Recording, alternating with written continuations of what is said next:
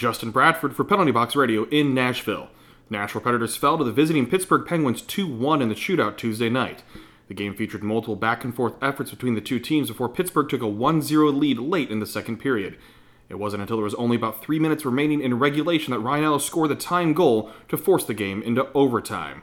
Here's a reaction from Rocco Grimaldi. I thought it was pretty good, I guess, for the most part. I think, they probably took the play to us a bit in the first, and then pretty even in the second. I thought we had probably the better, chances in the third. So, you lose in a shootout doesn't necessarily mean you weren't the better team tonight.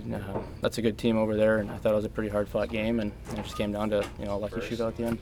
Overall, it was a positive locker room as they knew they had a solid defensive effort, continuing to build on the previous 3 victories they earned. Here's Ryan Ellis on the game overall. It was a back-and-forth battle. It was a fast game out there.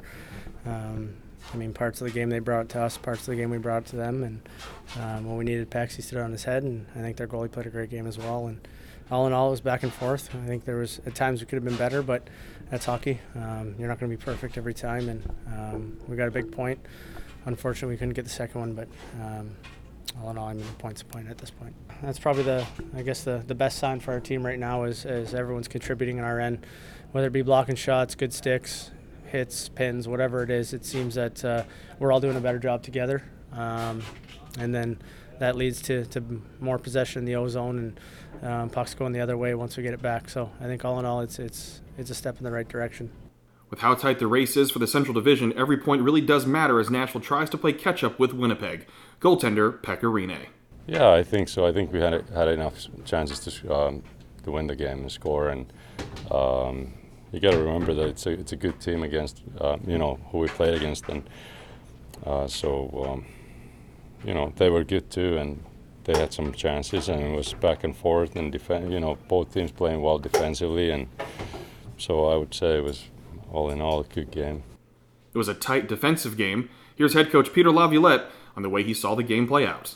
Well, it was like the Toronto game. I thought it was tight defensively. We played a team that checked really well tonight. They haven't won in a few games, and they're in the search for points, so you knew you were going to get a good one out of them, and I thought it was.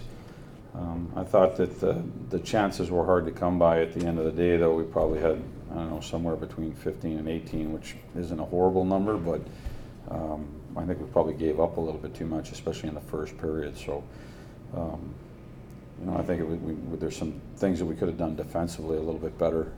The second and third period, it evened out a little bit. Next up, the Predators head to Winnipeg in a very important matchup against the Jets Saturday night.